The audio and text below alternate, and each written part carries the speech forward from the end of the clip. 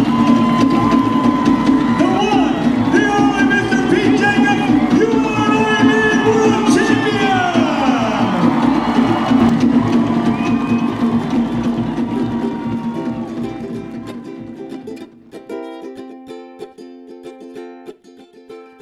Welcome to another episode of Live Your Own Fit podcast.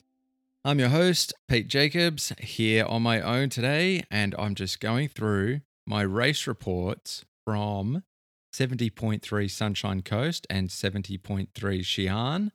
And the main point of this podcast is to talk about how I am able to complete these races full of energy, happy with how my race went, with what I was able to get out of my body, on zero carbohydrates during the race. And to add to that, zero carbohydrates outside of the race as well. As you probably know by now, I'm a carnivore all the time. I live predominantly on red meat, and this is to avoid any inflammation and leaky gut. And so I can perform my best, feel my best just day to day, mentally and physically. So this is what I've found works best for me. I'm going to start out today with a bit of an overview of what I take, and the how, why, and when will come later in the details. And then I'm also going to talk about, after the race reports and the details, I'll get into a little bit about how the body's able to do this, how I'm able to go flat out for 4 hours without ingesting any carbohydrates at all, when we're all told that basically your glycogen will run out after 2 hours and that's the end of it. So you have to replace. I'm just saying that there is another way that I've found possible. That's great because I can't operate on carbohydrates and other foods, whether it's carbohydrates or whether for now it's just the plant lectins and oxalates and other inflammatory problems that I have with plants and my leaky gut issues. That mean that red meat is the best for me. That's just the highest nutrient dense food. It means, yes, I can handle chicken, but it's better for me to have the highest density, highest nutrient dense food. Comes back to red meat. So let's start out with a little bit of an overview of basically red meat only the day before. I had steak, some liver, and some more steak. Have no breakfast in the morning. I have a little bit of nicotine gum. I have caffeine tablets, ketone esters. I have salt and water, but less than 1 liter in total. And on the run, I rinse and spit some Coke. Recovery again, a couple of hours later or so, is just again meat, salt, water, and my energy does not change. My energy is perfect throughout the whole day. So let's get into a little bit of the details about my races, how they went, what I did exactly, how they felt, which is more important than how they went, I guess, if you're thinking about placings. And so how I felt before I get into it, the first thing that I want to mention is that this is what works for me. I do it before because it works for me. I don't believe it's for everyone. I believe it would work for everybody. But if you don't have a problem with the way you're doing it now, then, I don't have a problem with you doing it that way. I just don't care. This is just me talking about how I'm doing things that are working for me. Secondly, don't get too hung up on the race analysis of results on paper. Yes, I have been beaten. I didn't win either of these races. I'm not as fast as the others. I'm not yet as fast as I used to be. But I am happy with what I was able to get out of my body on race days at Sunny Coast and Xi'an based on the training that I'd done. So my point is, where I'm at in my training, in my recovery from poor health, in my journey of finding out what foods I feel great on, I'm really happy with that. I'm just able to push on race day, that I'm just able to go as hard as I can on race day. That's all I've ever wanted. That's all that has ever made me happy. I've been dealing with fatigue for a long time. And ever since I was in my, late teens and early 20s, I realized that if I just could push on race day, I was happy. And that was all I was after. So I'm beyond that, and now I've got my sights set on much more than that again. But moving on. So that's not an excuse for me not winning. I'm not saying that I had no intention of winning these events. I wanted to do as best as I could. I wanted to make prize money. That's the whole point of being a professional athlete. But really, I wanted to get what I could out of my body. And my performances on race day were true reflections of the training that I had done. And therefore, I'm happy with my results. No excuse. I'd done that amount of training. I'm really happy with how it went, even though on paper, the results weren't super amazing. But I'm happy with that. And then before I get into a little bit more nitty gritty, I just want to start out with a little bit of my mindset heading into these races based on what I've just told you. And that was, I had no expectations. I really was just happy to be lining up and feeling good in race week. It was only about just over a week out where Jamie was even questioning if I was going to start. Like, why would I start? I'd been feeling pretty lousy for a few weeks, ever since getting back from Japan. I had a flare up. Then I figured out the histamine could be a factor. And then it took another couple of weeks or more, nearly 3 weeks to get over the last big dose of high histamine foods that I'd had. But I was confident my body was going to come around. I was confident that I was fit and healthy enough to be doing another 70.3. I just hadn't done a lot of training, and I just wanted to be healthy on race day. As it turned out, I knew, I just quietly went about my ways. And as I came good and felt good about 8 days out from the race, I started to do some good training and basically just sat on the wind trainer most of that week and do some short sprint efforts to get some activation. And I did a few swims, so I got my swimming going pretty good in a week. And my running, however, I hadn't been running because I'd had a pain in my foot, just near my big toe joint. It's now all sorted, but basically there was a pain that felt very suspicious, so I didn't run on it for a few weeks leading into Sunny Coast. And after that, I then saw a physio after the race, and she just freed it up for me with a bit of mobility, gave me a few mobility exercises to get my ankle and metatarsals freed up and moving again. And a week later, it flared up a tiny bit at Sunny Coast, but a week later, after I saw the physio, when I went to Xi'an, no pain came back whatsoever. All I needed was a bit of mobility through my metatarsals to get rid of that pain instantly. So, I had a little bit of a histamine flare up. My feet were sore. So, feeling great on race week was an absolute bonus. And I just went in with no expectations whatsoever. That was the whole point. Just no expectations, but confident that if my body was good, I'd be able to push, and I'd be really happy with that. So the day before the race, I just ate what I normally eat during the day, just red meat. I had some steak in the morning, I had some liver at lunch, and then I had some more steak in the evening. A quick side note, a quick little anecdote about sticking to what you know and what you consistently eat.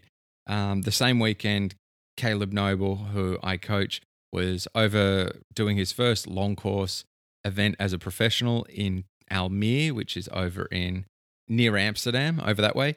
And the one thing that I told him, like, I haven't forced on him to be low carb and really change everything. He's young and he's healthy and he's a really talented athlete. The one thing I had said was stay away from gluten, have rice, have sweet potato. But instead, unfortunately, when he moved to a hotel in the last few days before the race, those foods were hard to come by, and everything came either as a sandwich or as pasta or lasagna or something along those lines. So basically, for a few days, he must probably ate gluten three meals a day.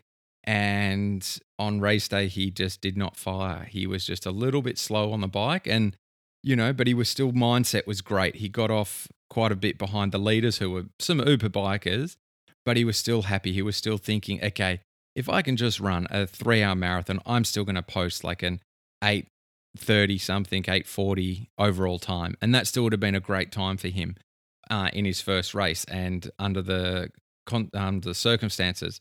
But as it was then, about 21K through the run, his guts then got so painful and cramped that he had to pull out at that point. So it doesn't matter what you have and what your plan is, but just stick to what you have normally and don't overdo it. Don't carb load.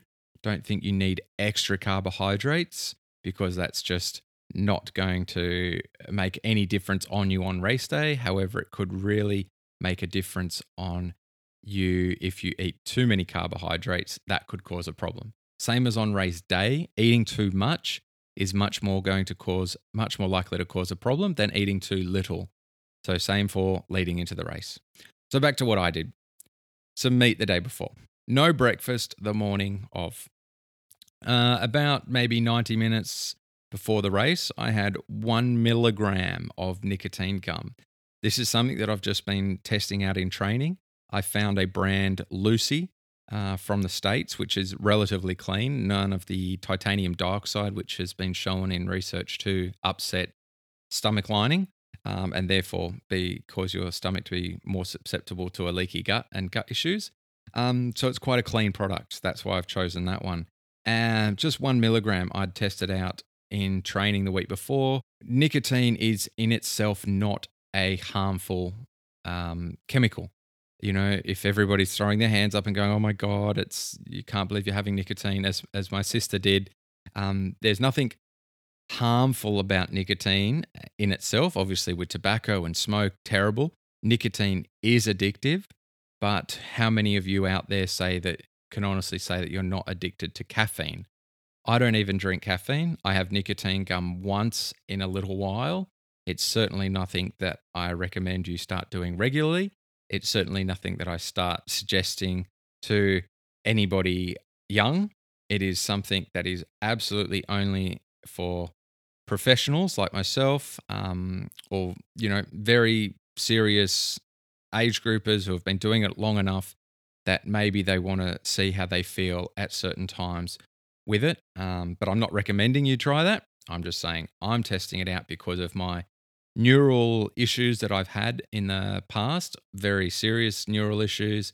And nicotine can act as much as a stimulant as it can as a calming agent and a neural connectivity, opening up the neural connections in your brain. So there's a lot of research going on about maybe it can help Alzheimer's, maybe it can help people with ADHD, maybe it can help all types of problems that people are having in their brain. So I'd done a little bit of testing. I'd found that I felt good after I'd had it, like hours after, not necessarily at the time I was having it. Obviously, there is a difference there. I feel something at the time, but the benefits that I feel come a little bit later on. So anyway, just something to test out and something to look into, definitely. I'll attach a article that has lots of research articles attached to that article, and you can read all about nicotine and what you want to know about it. So that's just something that I've been adding into my repertoire to try and get the most out of my body any way that I can. That was about 90 minutes before. And then I would have just sipped on a little bit of water and salt. Then I had a caffeine tab, and I just used No-Dose tablets. They're 100 milligrams, and I had one of them. I may have had just half. I can't completely remember. About 10-15 minutes before the swim start. And then we got to the start line, and something that I'm really getting into a lot as I think about where's energy coming from and how are we influencing our body's capabilities from our mind. Perception is everything. The central governor theory, everything's controlled by our brain. I stood on that start line with a posture greater than I've ever had on a start line. This has never come into my mind before, but I stood on the start line as tall as I could with the best posture that I could. Listening to research and podcasts, it's clear that a good posture can actually influence the hormones going through your body. So not only are you getting a good hormonal benefit from a strong posture, you're also getting a confidence boost. So it's going to influence your brain. How you stand influences how you feel and how your brain reacts. Obviously, if you walk around slumped over with your head down, your shoulders hunched up, you're going to feel quite depressed, quite vulnerable because you're already in a protective position, a protective state physically. So you'll feel that way mentally. Stand very strong position, then you're going to feel very strong, feel very confident. So I felt great standing there on the start line in that position. And, it was a great way to focus my mind on the water, a great way of seeing looking out at the course, being present in the moment, and realizing that what I was about to do was give everything that I had, that I was going to be able to do what I asked of my body. It was just a great feeling. So I highly recommend that you use that posture on the start lines, before big meetings, before a presentation, before anything that you might normally feel a little bit nervous about. Use your posture. Stand tall. Stand with your chest out. Stand proud. And be very in the moment, calm and present. The gun went and I actually felt great. I was pretty quick into the water. I was in the front row of swimmers by the first buoy and positioned myself in the top 4 for the whole swim and moved around, felt quite good in the water. And I was actually surprised that I was keeping up with these guys because I thought I might be a little bit behind since I hadn't done that much swimming except for the last week. Anyway, onto the bike and straight away was firing. Straight away, I knew compared to the other guys going up the first hill out of town, I knew that I was actually firing pretty well today. So that was a great feeling. We got onto the freeway and it's dead flat for like the next sort of 30K or 35K. And I'm in the train, I'm about third position or something, and actually felt really comfortable. Actually felt like we were going a bit too easy. And I thought, no, just bide your time. You're not the strongest rider here. You're not the fittest guy. Let's just sit in and see what happens. But by the time we were heading up towards the turnaround, we had a slight tailwind, but we're sitting on, 45K an hour roughly. And so it just felt really easy. We weren't pushing really hard, but it was just really good, smooth road surface, flat course, little bit of a tailwind. And we're in a group of guys going along. And I thought, you know what? I'm here to test out what I can do with my body, as I do with every race. And if I can go harder, I will go harder.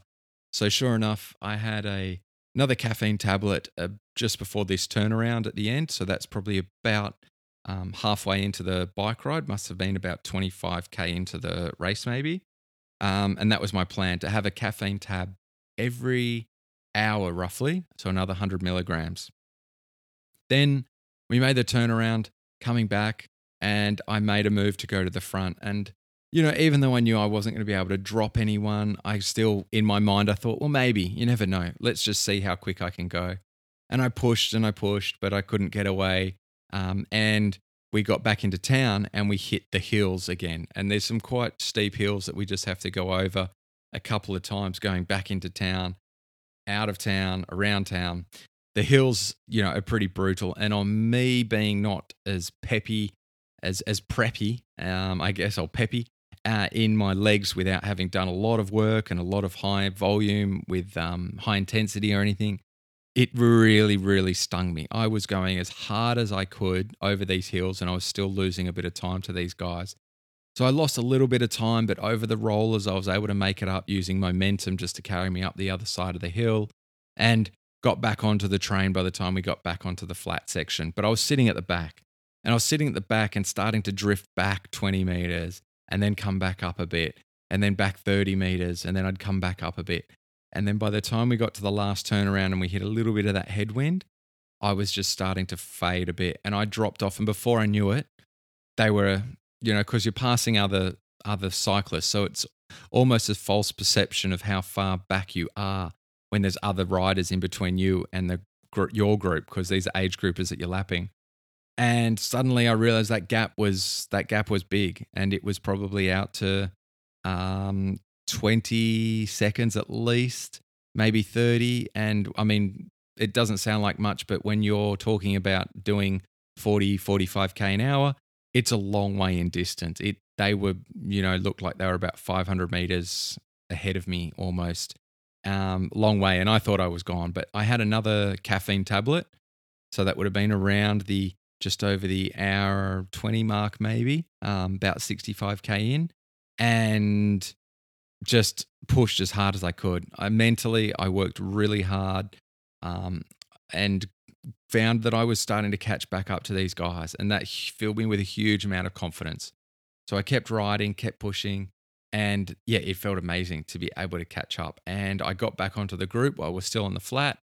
We hit the hills, and as we hit the hills, they dropped me again, and I lost a little bit of time. But by then, it was only in the last 5K of the ride, and it was undulating. And so I think I got back into transition, like basically 5 seconds behind them, and exited transition with some of the guys that were a little bit slower in transition. So I exited about the same time as a couple of guys, and my lack of run training then was quite evident. Straight away, I had nothing. Partly, I'd ridden really, really hard, as flat out as I could to catch back up. Then I'd pushed on the hills. I'd really given it everything on the bike. And luckily, I got out and I was behind Clayton Fattel. And, the lead group also had Braden Curry and Steve McKenna, and they were first out running, and they really pushed themselves on the run. Had a great little battle. I just snuck in behind Clayton and just sat there and just got him to drag me through until I started to come good. Through 10K, I started to feel good. Things loosened up and I was quite happy. And I actually started to think, okay, when we get to the far turnaround again at 15K, I'm going to try and drop it. I'm going to try and put the pace down on Clayton a bit, because he had me on the hill, which is close to the finish, but I think I had the pace on the flat. So I got to that last turnaround and my legs just fell apart. Not having run for about 3 weeks really showed. My quads just absolutely shattered, and I'd had another caffeine tablet during the run as well, probably 45 minutes into the run or so. Sorry, I missed that on the bike. I'd also had some of my ketone esters, so I totally missed what I'd had on the bike.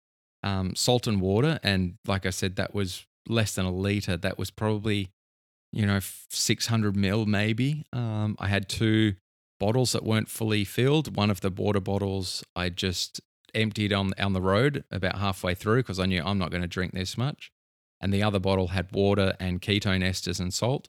That one I finished and had about 15 ml of the ketone esters. The little HVMN bottles are 25 ml. And then so the other 10 ml, I had that in my pocket for the run. So I then had that probably halfway through the run. I had the caffeine tablet as well. And I was just rinsing and spitting Coke and like a tiny little sip here and there. But, we're talking 10 ml a couple of times throughout the run.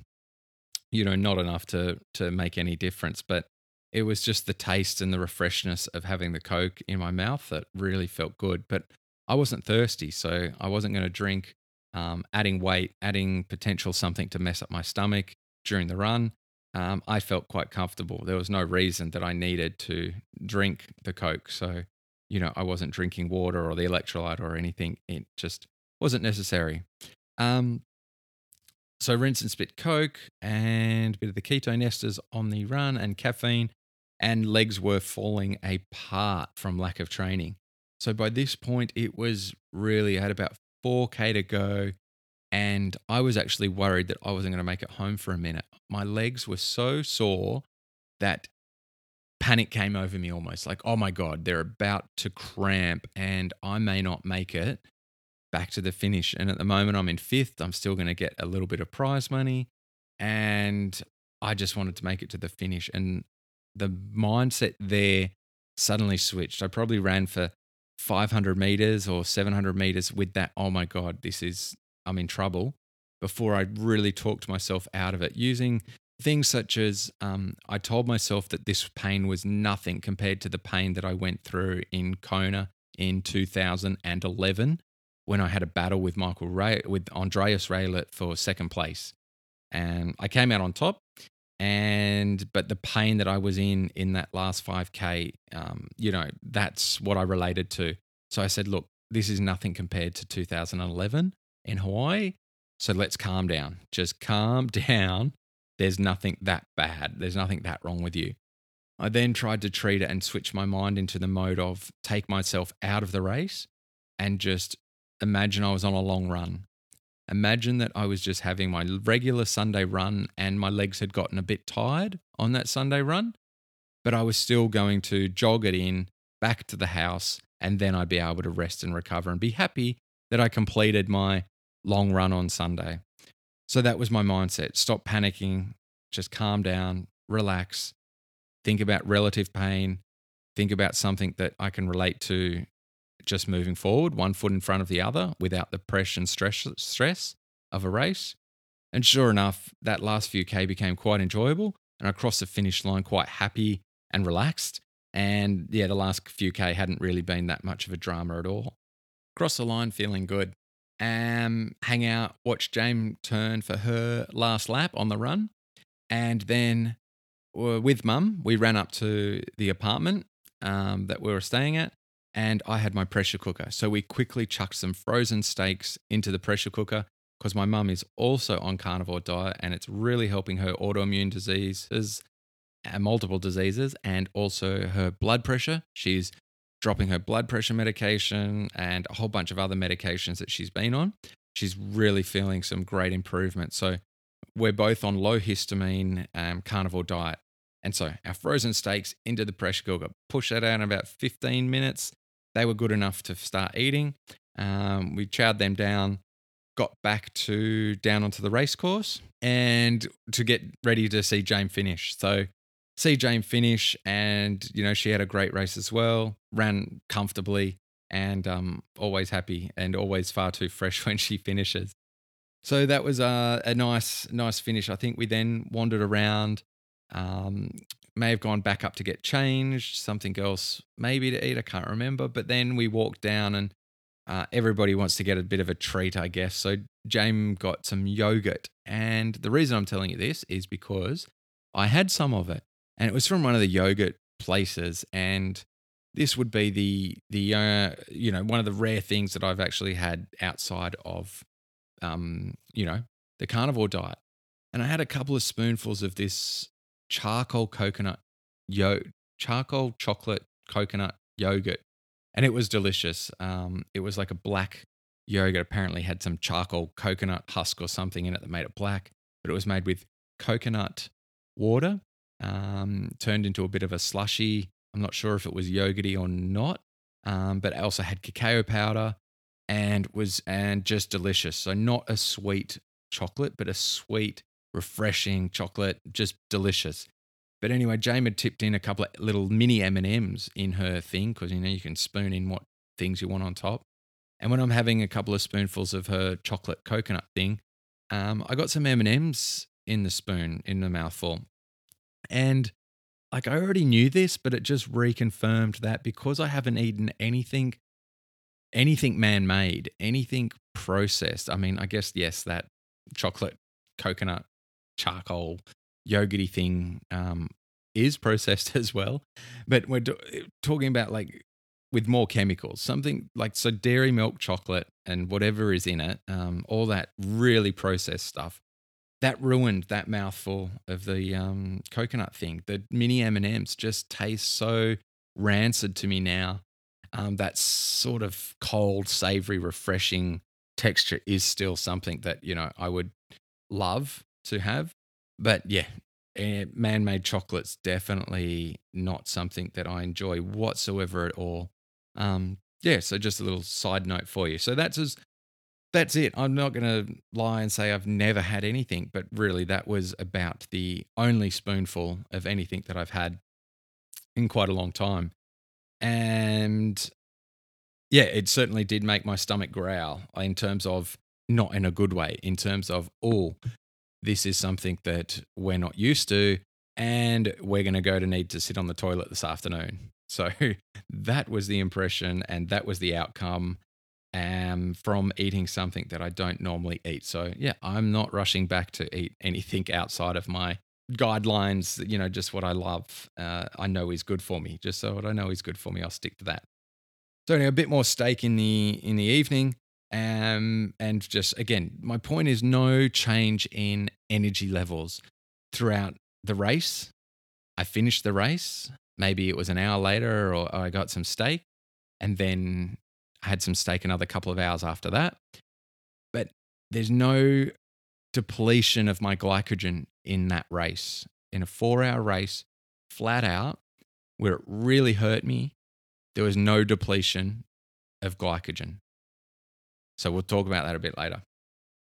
I recovered really pretty well from how my legs were, got back on the bike and in the pool for, I think, a couple of days, 2 out of the 3 days between Monday and Wednesday. And then on Thursday, I left early in the morning to head over to China for 70.3 Xi'an. And Xi'an is the same city which the Terracotta Warriors are in. It's a huge city. And, we stayed in a beautiful hotel that we were put up in. It was just me.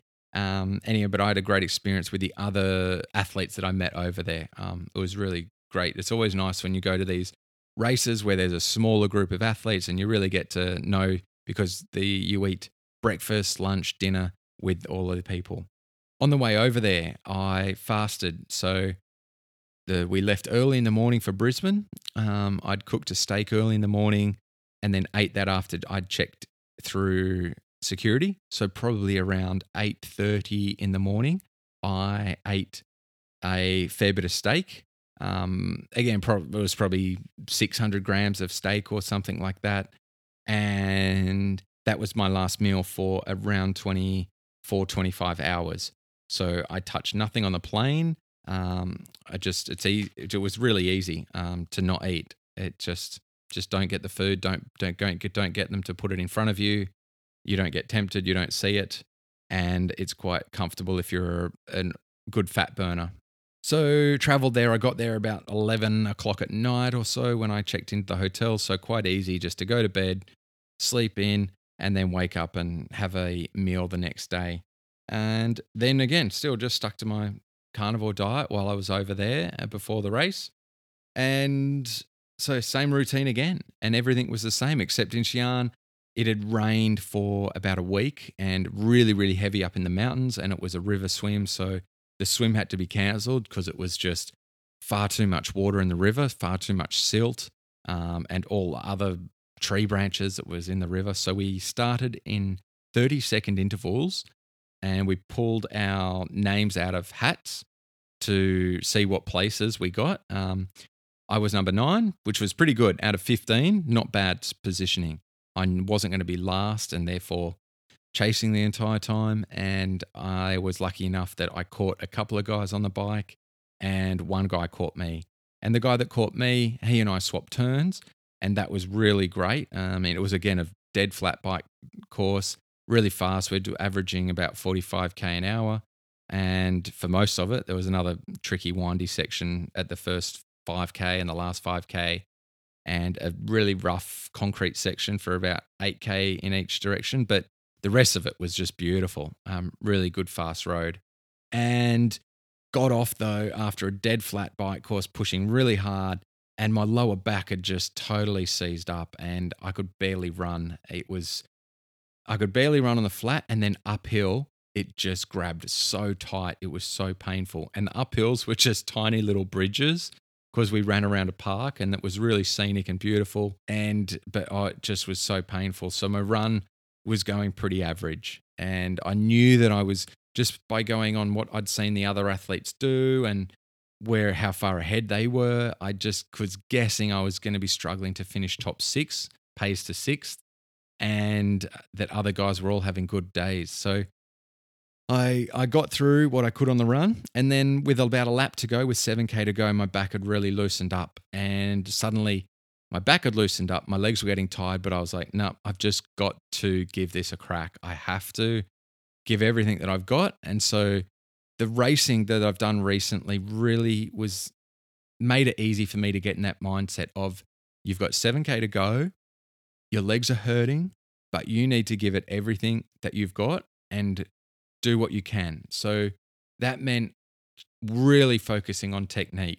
So I got up really more forefoot so that I wasn't landing heavy on my legs and causing my quads to be in pain, which they were a bit. So much more forefoot running and just better technique. The technique for me, which is better, and good cadence, standing tall, and more forefoot, and yeah, I ran well and I ran hard, and I came in and pretty quickly realized that I was in 7th place. And that was that was really disappointing. I'd gone to Xi'an because it was good prize money over there in the total prize pool and pays to 6, and I did just want to make some money. It's been a long time since I made a little bit in Challenge Korea. I made a little bit at Sunny Coast, but that's the goal. I haven't raced in so long, and without sponsors and without prize money, making money is a big part of the motivation that is for me the career. And it's not the only motivation. The long-term motivation is to get back on the podium in Hawaii and be in the best shape of my life and prove to myself or learn from myself about what my limitations are, and are there limitations. And the last 2 races, that's why I'm doing this podcast, is to get across to you that what I thought and what everybody thinks are limitations in terms of fuel and where that fuel comes from are not even close to being correct. We're not even close to scratching the surface of human potential, of mindset, of carbohydrate energy, of fat burning energy. It's just limitless. So I'll talk about that in a little bit. I'll just wrap this up. So I was pretty shattered, missed out on the prize money by a minute, but it was a tight race. 7 guys within 7 minutes. It was a tight race. You don't see that in many races, particularly in Asia, where the field is stacked and where everybody has a good race, where nobody gets a puncture, nobody gets, a bad belly. Everybody starts and everybody finishes and everybody feels good. So it was a disappointment. At the same time, it was another race as well that I can take from. I pushed hard on the bike. I rode a similar pace to these guys who have been training much more than I have. A couple of them were a couple of minutes ahead, which to me is just like, right, okay, well, I just got to put together a good month of training, and that's where I should be. If I'm here at this point, then in a month's time, I should be there where they are. And then I've just got to work on my run, which, now that my foot's not sore, I've just got to do a bit more run training. I've just got to keep my histamine diet low. I've got to keep my carnivore diet going well. There's a lot of things that I need to do and maintain focus. But if I do that, it's really confident building from these last couple of races that where I could be in the next race, which is 4 weeks from now, which is 5 weeks from Xi'an to Shanghai, 70.3. So 5 weeks between races, and there's no way I could have raced again, yesterday, because I'm recording this on Monday, just over a week after the last race. I mean, my legs are still sore. I gave so much on that last lap of the run in Xi'an that after the race, when I sat on a chair, my legs were absolutely throbbing and stinging and just felt absolutely painful because I'd pushed through. But that's the point, that the mindset that when you get race experience, when you get race practice, when you have a practiced mindset, which I'd recently got from racing quite a bit and pushing through tough situations, then it becomes much easier to be in the moment, to forget about the pain, to put the pain out of your mind and be grateful for the opportunity to do what you want to do and get everything that you can out of your body while making it more relaxed, while focusing on technique, while focusing on being relaxed. Those are the key things that come with practice, and you can practice that in training. You can practice that definitely. You get a lot of practice from racing as well. So now we're into the analysis of how do I race on 0 carbohydrate? How does the body work? And I'm definitely still figuring this out, but I'm getting better at I'm getting closer. After I got home and I'd had 2 solid races with no carbohydrates, just 1 week between, one of those days I fasted. I recovered really well. I've got basically data of my heart rate from those 2 races, and it's high. It's 160 average for, mostly almost 4 hours basically, which is high. I train at MAF still, which is around 143 technically. I might push it to 150 at times, but I train at MAF. I don't go anywhere near 160, let alone the peaks that I was hitting of 164 in those during the cycle legs. And yet I'm able to get there when I need to. So first of all, I'm racing much harder and much faster than what I'm doing in training. And yet my body is responding. When it's healthy, when my mind says go, it goes. Yes, I need lots of caffeine. That helps a lot. But I'm able to push when I want to push. And it's not about trying to do enough in training so that you go, oh, okay, well, I have to do this in training so that I can therefore do that in the race. No, a race is the time where you go above and beyond and you give absolutely everything. And it's much easier to push, and you can push. So my point is, your body will give you more on race day if you get into race day healthy.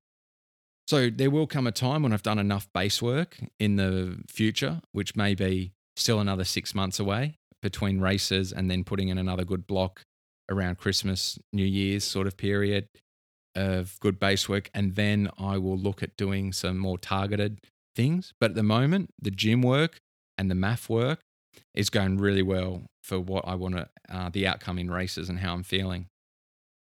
So how did the low carb work? Zero carb, basically. I was really curious. So I connected with Dr. Paul Mason after I got home.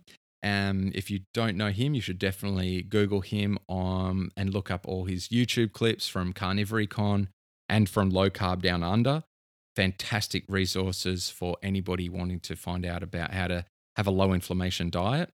And he's a sports doctor background, and so he loves chatting about this stuff. And it's not what he does day to day at the moment, but he definitely has a big hand in sports still, as well as all the other stuff he does in his general practice as well in Sydney. If you need a doctor in Sydney, highly recommend him, but be aware that it is going to be a, 2 or 3 month wait, maybe more.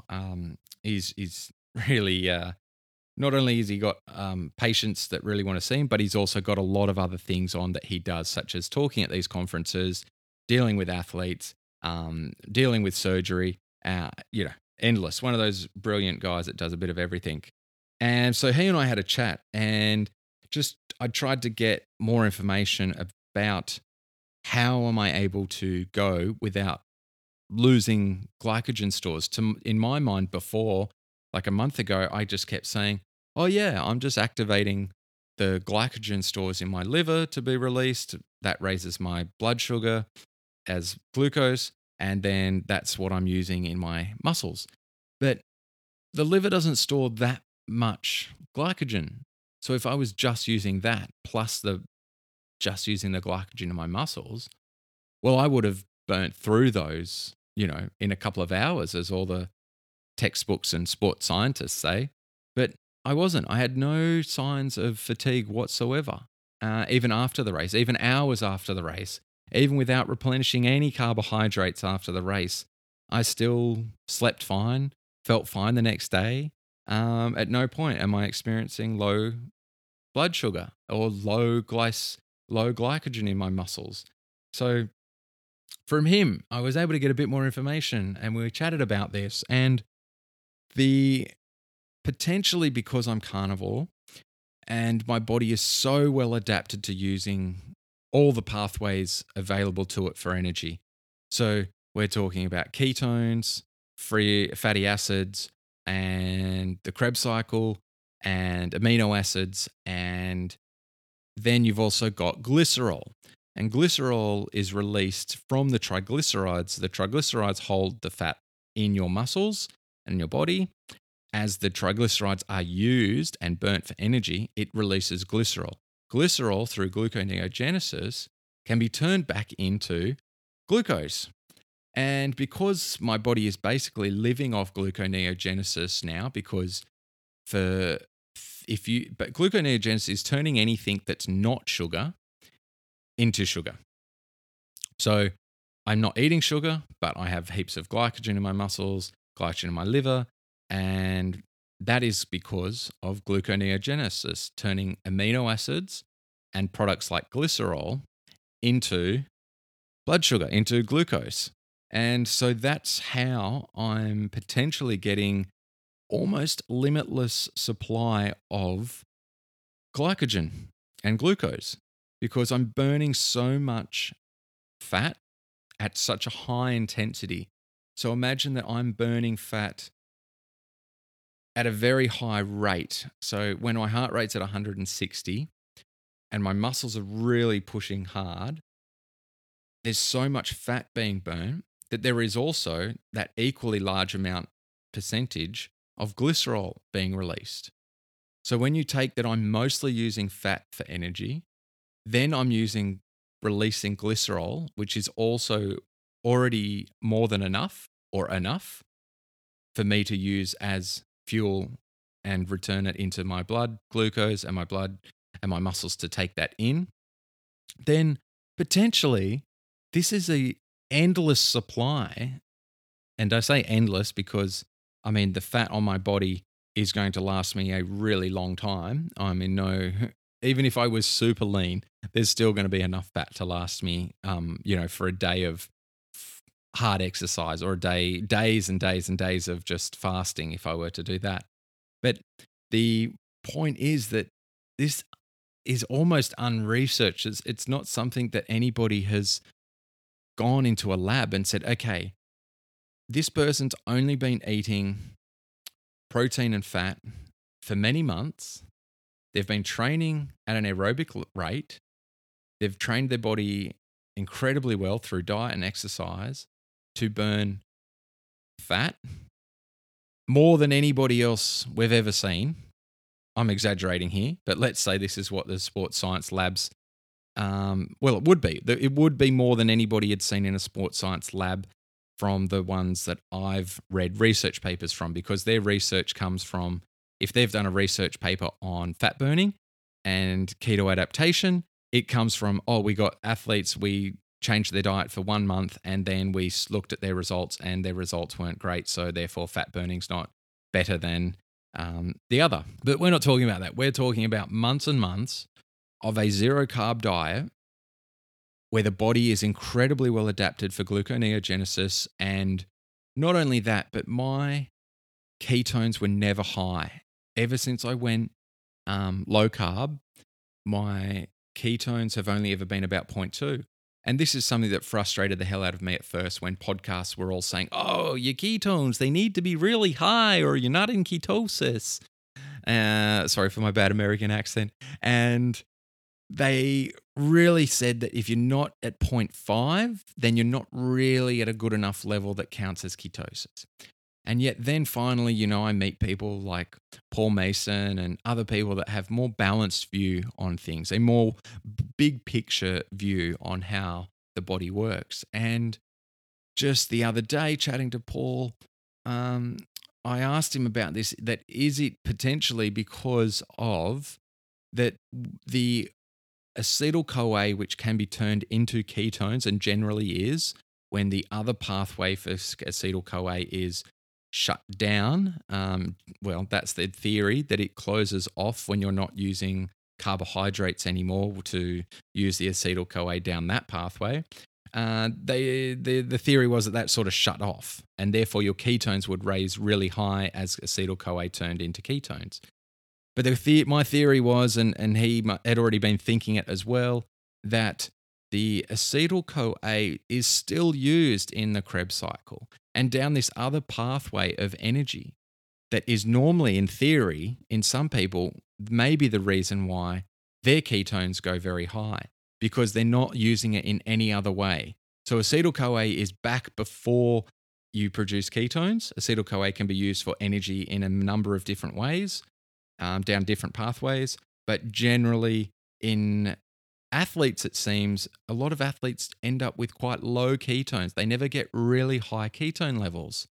And that's just one of the potential reasons that I hadn't actually heard before. But yeah, chatting with Paul, we came across this conclusion that that's one of the pathways that could be causing people to have low ketone numbers, even though they're burning only fat. So even if your ketones are low, it still means you're burning a lot of fat, except that product of the fat burning, acetyl-CoA, is also being used for other pathways, the Krebs cycle, to produce ATP through the mitochondria. It's not just being used to produce ketones to make your brain really wired and give you a bit of a buzz that way. So I feel fine. I don't really notice a big difference whether my ketones are 0.2 or whether they're 0.5. If I take a supplement or if I've been training, they do go up when I'm training because, let's say I've gone on an aerobic ride for 3 hours, the energy production is higher. And so there is going to be a bump in ketones most days for me if I do a long aerobic session because of the amount of fat that I am burning. Everything does increase. But again, it only goes up to like 0.4, 0.5. And that's really what some people would be disappointed with, those that really are still pointlessly chasing high ketone numbers. It just doesn't matter because the other pathways are still being utilized in other people, like myself, I am suggesting. So don't get hung up on high ketone numbers. Just be sure that if you are eating a low carb diet and you have any ketones in your blood, then you are burning a really good level of fat. That means you are burning fat, you are producing ketones. Your brain is going to be adjusted to using those ketones because even if you were just to drink ketones, which you can, as I said, the HVM and ketones, if you just drank them during the race, as I do, if you've never produced ketones in your life, there's a chance that your body has no idea what to do with them. These pathways are really intricate chemical reactions of amino acids and of chemicals. And it's not just something that just happens instantly. It's like I said, it's the same as training your body to use glycogen or training it to use fat. There are so many other pathways for energy that you need to train your body to use. So it's really, really interesting that this is just the tip of the iceberg. And it's giving me confidence that potentially in an Ironman, my needs for calories in terms of carbohydrates in an Ironman itself would even still be very low, even in an Ironman. Up until basically saying it right now, I had always been quite doubtful, or not doubtful, but I would play it down to people. And when they say, but what about Ironman? I would say, I don't know, but there's always aid stations. And so at any point, if I need some, I would have something. And that is still my stance. I'm not going to say at any point, I will not say that I'm not going to need carbohydrates during an Ironman. But I'm not going to unnecessarily take on board fuel that could upset my stomach. I'm not saying it's for everyone, but I am saying it's super interesting that it's just working. And now the point is it's working. Now let's try and figure out why it's working and how it's working and see if we can improve on it some more. There's always going to be a lot more to learn. We're only just scraping the surface. So my key takeaways from today are pre-race. Don't change anything. Definitely avoid gluten, but don't change anything that you normally do. So if you do normally have some carbohydrates day to day, have that same amount. Don't have any more. And if you normally don't have carbohydrates, don't go and have extra carbohydrates in the days before. Your body will find the energy where it needs it as you've trained it to do. Key takeaway number 2, if you are very well fat adapted, you will not bonk or hit the wall. In terms of you will not suddenly have an energy flat from low blood sugar, which can even happen if you are taking on gels and liquid and everything because your gut just can't handle that while you're pushing yourself. And trying to absorb that much, your gut can actually shut down and cause more problems. So always advise you to become fat adapted so you rely on less glucose from outside sources. It's just going to be a much safer bet. So if you will never hit the wall because the energy is always available. Lack of training is what will slow you down. Muscle fatigue will slow you down, not energy fatigue. And key takeaway number 3 is that mindset matters. It is absolutely everything. No matter what is going on in your body, you can overcome it with your mind in one way or another to make it easier. It may not go away, but you can improve your situation with your mindset. Thanks very much for listening. That is it. I hope I haven't taken up too much of your time with my mindless race reports, but I hope you got something out of that.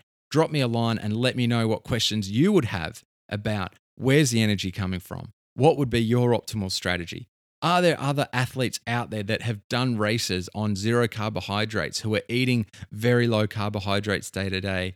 I'd love to hear from you. I'd love to get your experiences, and then I can share them out here with everybody as well. So get in touch with us, drop us a line, and follow us on social media. We'd love to hear from you. We're about to launch a new program that will make Jamie and I much more accessible at a great rate.